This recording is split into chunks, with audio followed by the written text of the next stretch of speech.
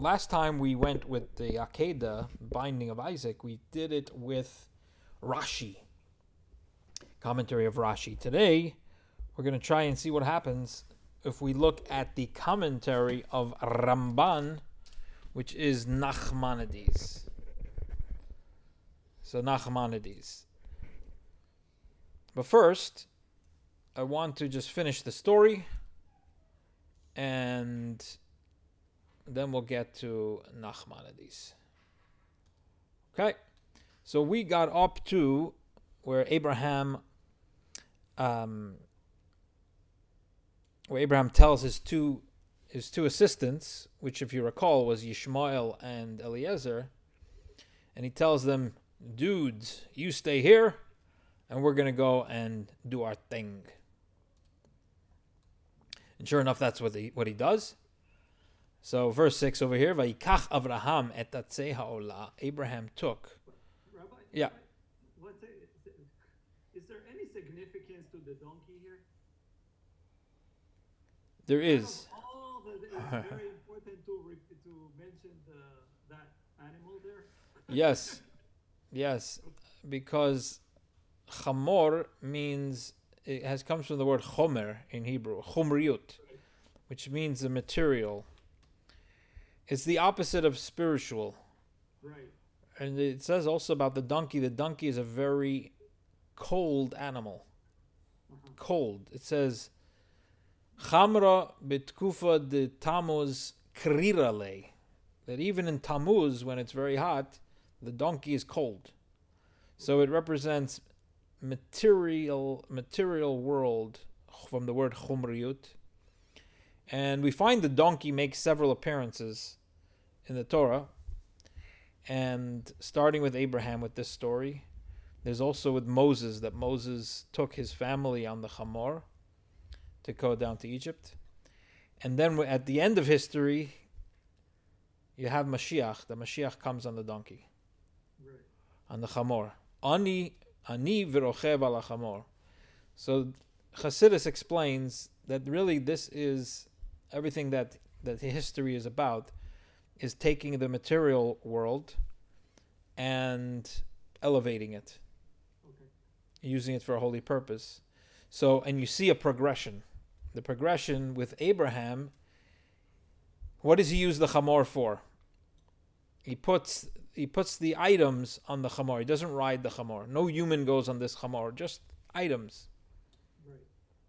And then with the next one, with Moshe, he also doesn't go on the chamor. His family goes on the chamor. And then with Mashiach, it further progresses that he himself goes on the chamor. Ani v'rochev ala chamor. And it shows this progression of our interaction with the material world, that it progresses in that more and more the material world is not a conflict to spirituality. It's not a conflict to God. It's not a conflict to truth, to Torah, etc. And that's the significance of chamor. In the particular context over here, I think that what he's saying is Eliezer and Yishmael, as great as they were, they're connected more with the chamor, with the chumriyut of the world. And Yitzchak, what he represents is absolute extreme spirituality, where he's giving up his very life. It's the opposite of chumriyut. Remember, we did the class, one of our GLI classes, we talked about fire, the reason that the soul is compared to fire. So I heard from Rabbi Ari Solish, he spoke at length, that fire has something to it which is the opposite of anything in the physical world, which everything in the physical world is trying to protect itself, to expand upon itself. And fire wants to disappear. It's trying to jump off of the flame. This is why fire is a metaphor for the soul. It's an apt metaphor for the soul, because the soul has this quality of the opposite of self. It wants to become one with God. That's the nature of the soul. And so chamor is the opposite. Chomriyut is earth. It's weighing downward. And the soul is eish. It wants to go up. So it's hot. It's hot. Eish is hot. Chamor is cold, and it's chumriyut, which is gravitational pull to the physical. And I think this contrast is being made over here between Yitzchak and Yishmael and Eliezer. And is that the same for both the godly soul and the animal soul? I mean, Exactly right. The animal soul is very concerned with its own self. It needs validation. Gets very offended if you don't say hello to the animal soul. If you don't give him the right place in the synagogue. Putting me in the back row. I got to sit up front in the Mizrach Wand. My father always jokes that in his shul, people always wanted to sit in the back, all the way in the back. Like sitting in the back. We have a similar problem in our shul. Everyone likes to sit in the back. So my father said he's going to make a shul with only one row, one huge back row, very wide. The Kitzur HaMaisa, yes, the animal soul needs validation. It needs to expand itself, aggrandize itself. And the godly soul doesn't need that. To the contrary, it wants to be subsumed, swallowed up in the bigger fire of the divine. Okay. Good question. 6. So Vayikach Avram es hatzia oilo, Abraham took the wood of the olah. Vayosem al Yitzchak benoi, he placed it upon his son Yitzchak. Vayikach biyodoi, he took in his hand esa eish v'sa ma'acheles, the fire, and the ma'acheles. What's the ma'acheles? Ma'acheles is the knife. Why is the ma'acheles? The typical word used for knife is sakin. Sakin is a knife. Ma'achelet is an unusual word for knife, I think. But as Rashi explains, it comes from the word le'echol, which means to eat. And you need a knife to eat. Ona meser estaki. Una meser estaki. You need a knife to eat. Vayelchu shnei yachdav, they went together. But Rashi also says that ma'acheles is that the Jewish people are going to eat, so to speak, the rewards of this event. The rewards of this event of Isaac and Abraham showing such self-sacrifice, the Jewish people are going to, so to speak, eat the rewards of this event. That's why it uses this unusual expression. If I'm not mistaken, also it's a metaphor for fire. The fire Consumes. Consumes it. But he already said Eish, at the Eish. So it would be repetitive if it meant fire, no? Then maybe it's the torch. No, maybe the torch is and the fire on top. Mm-hmm. So I think it might be also called Na'achel, which is the. Okay. Well, let's have a look. Maybe the other commentators disagree with Rashi that Machelet is a knife. They both went together. What's striking in this pasuk, first of all, you have a number of things. You have the wood, you have the fire, and you have that, he has Yitzchak carrying the wood, and he's carrying the fire. And I think the Torah is giving you very descriptive of what's happening here, that this is very real. And interestingly also that the Torah refers to him Yitzchak beno, Yitzchak his son. It's emphasizing that Abraham knows this is his son, and it's showing the test that he has to go through. This is his son. Then they're walking together.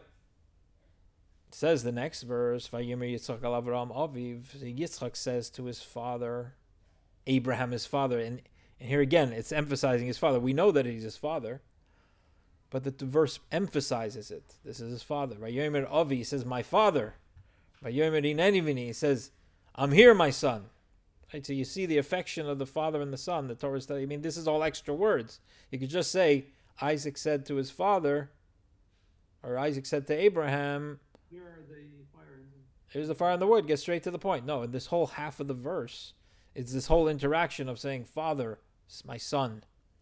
I once talked about this on, I think, Rosh Hashanah or Yom Kippur, that there's a beautiful lesson here in parenting.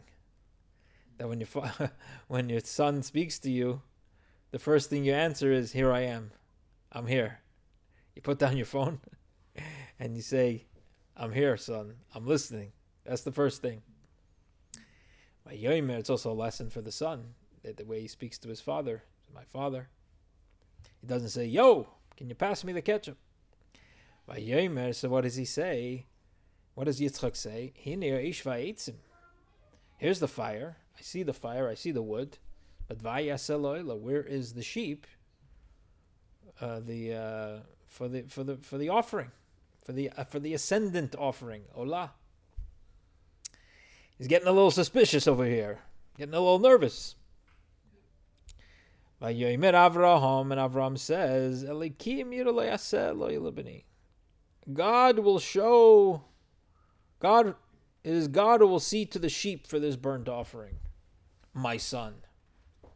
And as Rashi says, he's hinting to him, la'oila b'ni, that it's going to be you. And how does the verse conclude? Vayelchu shneim yachtov, they go both together. So here you see, in the previous verse, 2 verses before, it says they both went together. Vayelchu shneim yachtov. And then it repeats those exact same words, Vayelchu shneim yachtov. And as Rashi points out, the Torah is telling you here that just as in 2 verses ago, Isaac is going, he doesn't know any better, and he's going with his father. And now in this verse, after he finds out God's going to provide the sheep. Oh, really? He finds out that he is the sheep. And still, Vayelchu shneim yachtov, in the same way that he was going before, he's ready to go. If that's what needs to happen, he's on board. I'm sorry, I don't understand this part, because the father's saying God's going to provide the sheep. Yeah. How does that indicate to Isaac that he, in fact, is going to be the sacrifice? I don't understand. Yeah, so that comes from Rashi. So Rashi tells us that between the lines, Abraham is actually telling him that he's going to be the sheep. So let me open up Rashi. Okay.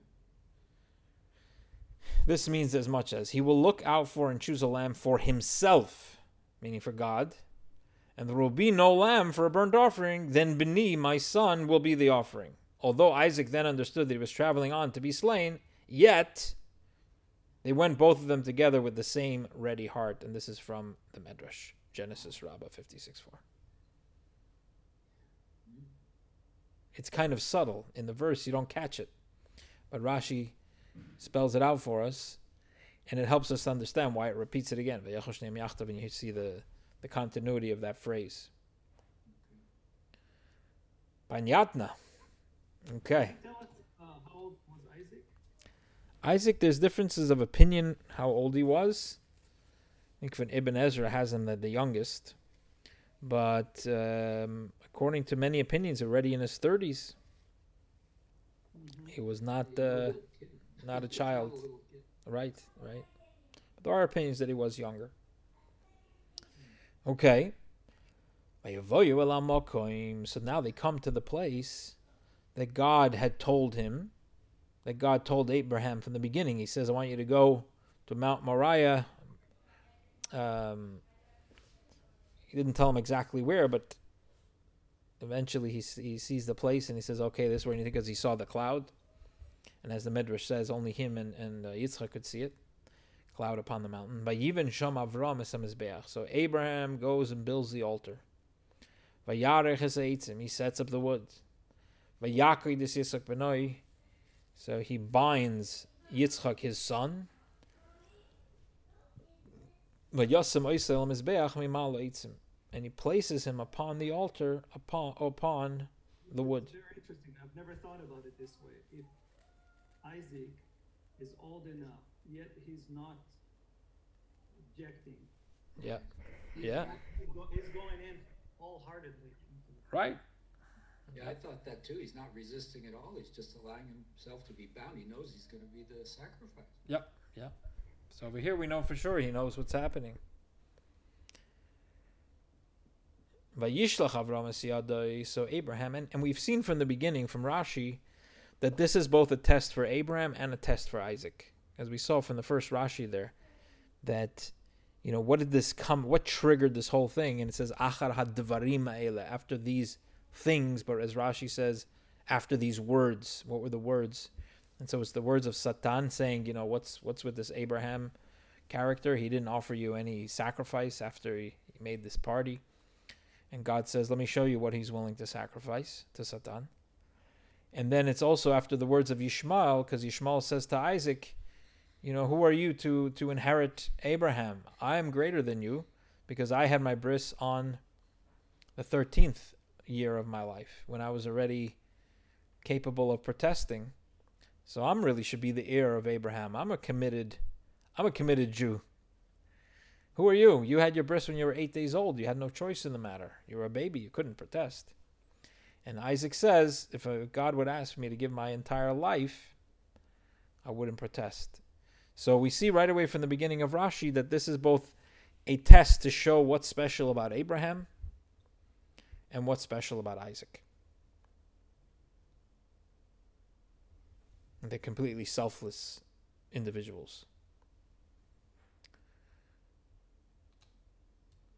So verse 10 says, Vayishlach Avram es yadai, Abraham stretched forth his hand. Vayikas asamacheles l'shchoites b'nai. So here you clearly see it's a knife. And he picks up the knife, he takes the knife to slaughter his son. Vayikrei elav malach Hashem en hashamayim. And an angel of heaven calls out to him from the heavens. Vayomer Abraham, Abraham. And he says to him, Abraham, Abraham. Vayomer ineni. He says, here I am. The same word that he used from the beginning when God tells him, hello. He says, hineni, I'm here. And the same thing he told Isaac. He says the same thing to the angel of God. Now, why does he say Abraham, Abraham? Rashi tells us Abraham, Abraham means it's a expression of affection. When you call somebody by their name twice, and you love somebody, you want to say their name. When you say it twice, it shows an extra measure of affection. According to other commentators, Abraham, Abraham means, Abraham, Abraham, stop.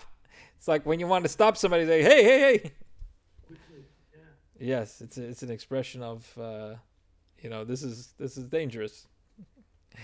So he says, here I am. Vayomer, the angel says, Al tishlach yotcha lanar. You see it throughout the story where things are not just said. There's like first an interaction of communication, like, hello, I'm here.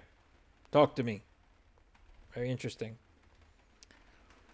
Lesson in communication. You can't jump right into the conversation. First you got to make sure we're both listening to each other.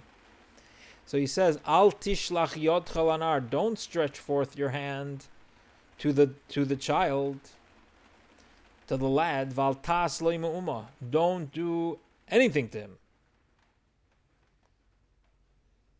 Don't even make a scratch on him. Me'uma is like nothing. Kiyata yadaiti, because now I know that you are God-fearing. You did not hold back. You didn't withhold your son, your only son, from me.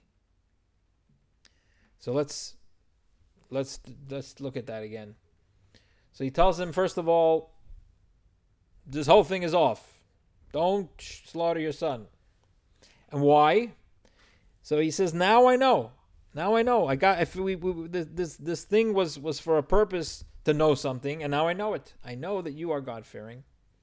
How do I know that? Because you didn't withhold your son, your only son, from me. That means you're truly committed to God. There's something very important here. Those two phrases. Abraham does not have a problem to talk directly to God. Yet it's the angel who addresses him, or at least pays his attention. And then this verse 12, finish mimeni, as if mimeni the angel, from me the angel, and not from me the God, from me God. Right. I don't know if there's any kind of rabbinical or interpretation, like why is that duality? Why? It's a great point. It talks to the angel as if the angel was God and not talk directly to God, and vice versa. God talked to him through an angel, and it could have talked to him directly. It's an excellent point, and even within this very verse, it's contradictory because Right. it says you fear God. It doesn't say you fear me. Right. It says I know, as if he's God, that you are God fearing. Yeah. So actually, we have this earlier in the parsha as well, that an angel speaks as if in God's name, right? And as if he's God, because the angel really is just he's a messenger of God. So in the Torah, you sometimes have that where the angel basically speaks as if he's God. Still requires more commentary. You know, why does he say you're fearful of God than just say that you fear me? You know. But the simple explanation is he's basically speaking on God's behalf. That's what it's happening. But I did hear a very beautiful interpretation once about this, which you started saying, Iran, that when God first, you said, Abraham doesn't have a problem speaking with God, and God doesn't have a problem speaking with Abraham. So what's happening here? So there's an interesting lesson that we derive from here that I heard. I forgot where I heard it, but it's a beautiful vort, beautiful idea. That when God tells him to slaughter his son, he himself comes to Abraham. But when he comes to save the boy, it's an angel. Interesting. Why? So I heard the story like this, that there was once a rabbi in a little shtetl, and somebody knocked on his door, and he came to him with a proclamation that was written by another rabbi, a great rabbi, that it was a proclamation that a certain Jew or a certain Jewish community is going to be excommunicated. So the rabbi was a very great rabbi in the shtetl. He was a quiet rabbi, and he said, the rabbi really wants to get your signature on this proclamation of this excommunication of this individual or this community. The rabbi said, I really don't want to sign such a thing. I don't want to sign it. So the messenger told him, look, this other rabbi who's like an angel of God signed it. So you should also sign it. So he told him like this. If you read the Akedah, when God comes to Abraham, he speaks to him himself. But when it comes to saving the boy, it's an angel. He said, why? He says, because to save a fellow Jew, even if only an angel comes and tell you, you listen to him. But if it's a command to take the life of a human being, then only if God himself tells you do you listen. Even if an angel of God would have come to Abraham and said, take your son, he wouldn't have listened. This is why God himself had to come. So he says, you're coming to me to get me to sign a holier than Jew proclamation, and with this you are destroying character assassination of these people that you're excommunicating. It's very nice that you have an angel of God that signed over there. But only if God himself will come to me and tell me to sign it, then I'll sign it. Till then, I will leave the holier than Jew to you. So that's... Huh? It doesn't explain that last part, but God talks to Abraham in a vision, where here is actually an action. In action, somebody had to go down to the real world to stop, to stop an action, and that's why God sent the malach to the real world to the physical world to stop him. Interesting. So it's not in a vision. It's you got to do it right now. So very good.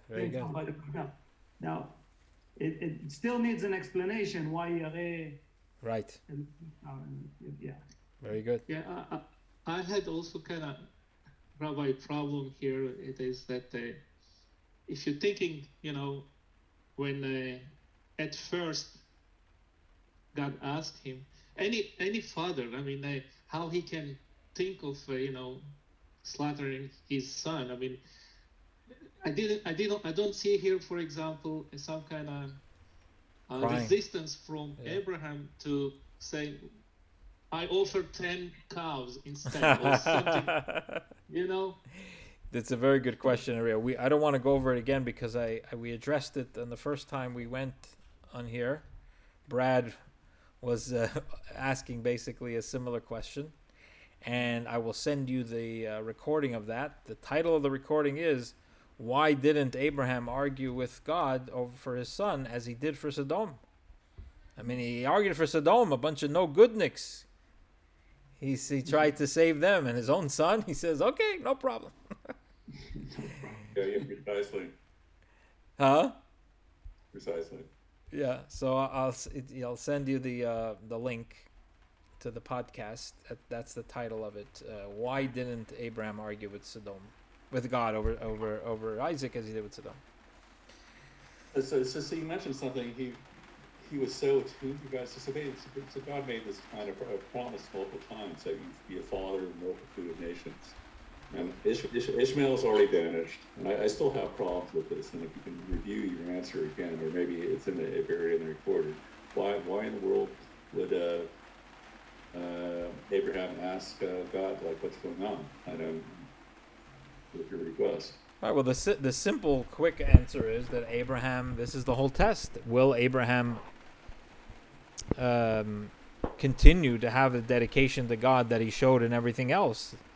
And the reverence for God, the love for God, the knowledge that God is the creator of everything, including creator of Abraham, including the creator of Isaac. He gave him Isaac, and including the creator of the relationship of a father and a son. That all comes from God, and that God is the ultimate of goodness and of kindness, and that if God is asking it, even if it doesn't make sense to him, he's ready to do it. That's what the whole test is about. And in fact, when Moses comes to God and he says, I made it worse. When I went to Pharaoh, things just got worse. So what are you doing to this people? God says, Chaval al da'avdin velo mishtachchin. God says, Abraham, when I told him to sacrifice his son, he didn't say, hey, this, that. And you, Moses, you're kvetching already. Abraham, where's Abraham? So would it be a failure of the test to raise a question? Seriously? Yeah. Right. Yeah. Again, you have to go back to the podcast where we talked about, when do our holy prophets like Moses and Abraham, when do they stand up to God, so to speak? When do they fight with God? When do they argue with God? And when do they not? So I don't want to go cover that again. But yeah, this is the simple explanation. It's very easy. They argue when they need to save others, not when they need to save themselves. In this case, Isaac is part of the.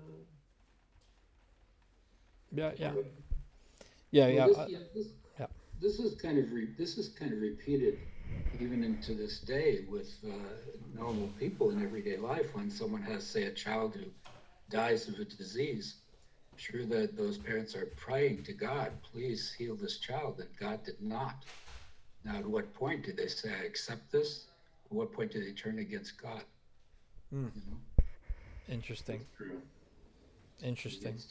This is stuff through the ages. Right.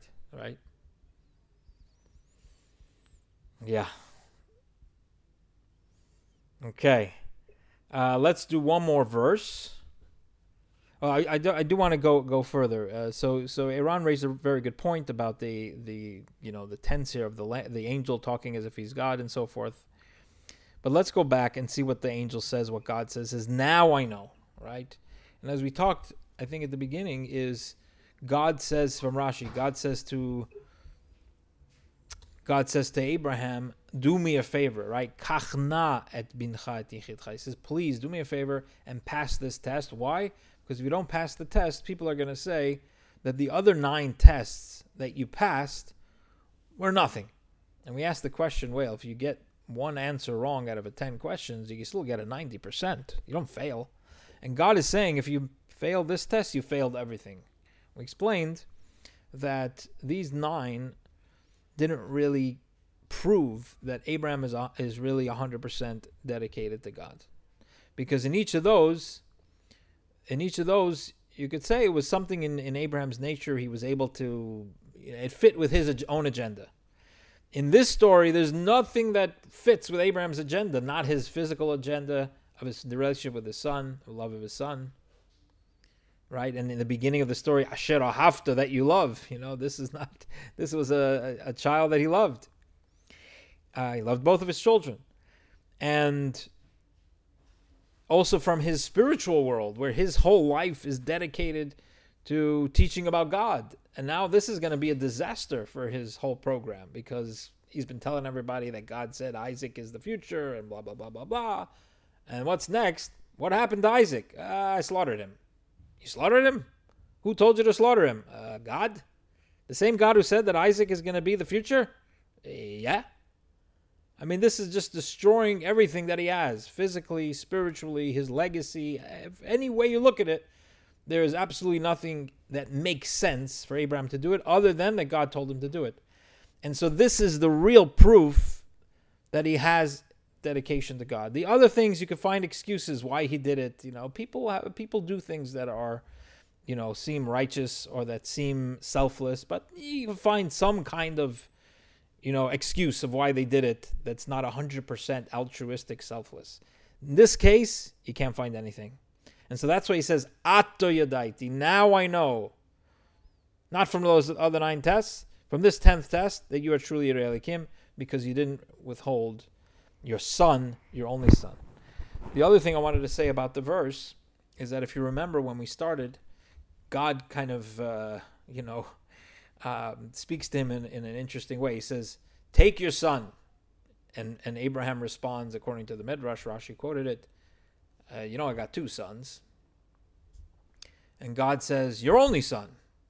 And Abraham says, I got 2 only sons. Each one is the only son to his mother. Ishmael and Isaac, Ishmael to Hagar, and Isaac to Sarah. So he says, the one that you love. Like God is playing with him. The one that I love them both. So finally God says, Et Yitzchak. But interestingly over here, it repeats that, but it leaves off the third one, the one you love. It doesn't say, you did not withhold from me your son, your only son, the one you love. It leaves off the one that you love.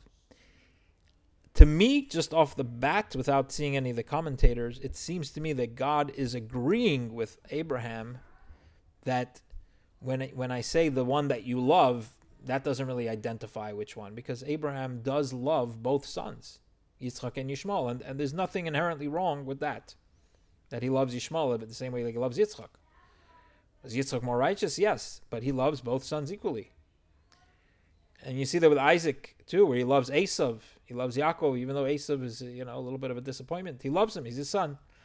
But here, God is specifically referring to Isaac as his son, his only son, right? And this goes back to the idea that part of the whole point of the Akedah is to show that Isaac is the one who is going to inherit Abraham's legacy. He is his son in the sense of his being his heir.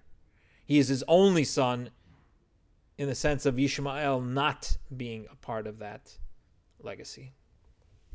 So that's what it seems like to me, but I haven't seen any of the commentators yet on that. So that's just my reflections on this verse off the top of my head. And I'll open it up to any comments before we sign off for tonight. So some observation that I have. Yes. And it could be also an interpretation, I don't know. Yeah. But God is testing Abraham, who is increasing his, I would say, belief in God. Okay. I think when Abraham goes to Egypt, he's kind of fish, right? He's willing to ask Sarai, let's lie, tell you that you're sister. You're my sister, so they would spare on, basically they would spare me, right? In other words, it's kind of more self-centered. And as he progresses, right, he gives up more from himself. This is the climax, right? This is the top of the top. Interesting. And another way to look at Yechidcha is from the word Yechidah, singularity, like yourself, that you're giving up yourself for me. That's another way of looking at it. Beautiful. Beautiful. Thank you, Eran. Anybody else want to comment on this or anything else? I mean, Rabbi Sachs, before he died, did a great interpretation of Akedah. It was also Leonard Cohen that died in Parsha Vayera, and he had this really a beautiful interpretation of Leonard Cohen's last song and Vayera. If you ever heard of it, I did not. All I know is Hallelujah. We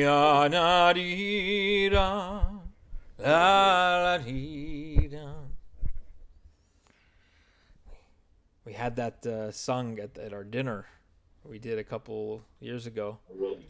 We had singers, but I warned him he has to say Hallelujah because you can't say God's name with a Y, and I gave him a heads up on that. We were very religious about it. Yeah. So yeah, it's interesting. Leonard Cohen does have a piece on this. It's not an easy piece of the Torah. A lot of people just like to skip over it. Okay, we're going to the next chapter. But it's really very, very deep. Very well, deep. his last piece is called "Make It Darker," and he echoes certain themes of Vayera, Hineni, and all that. Right, Hineni, exactly. Right. All right, ladies and gentlemen, this has been a slice of heaven. We'll look forward to seeing you. I'm on again tomorrow night. Rabbi Yale and I have a new schedule going. So I do Sunday, Tuesday, Wednesday. So we get to see each other back to back. All right. Thank you. Laila Tov. Shieh B'atzlacha.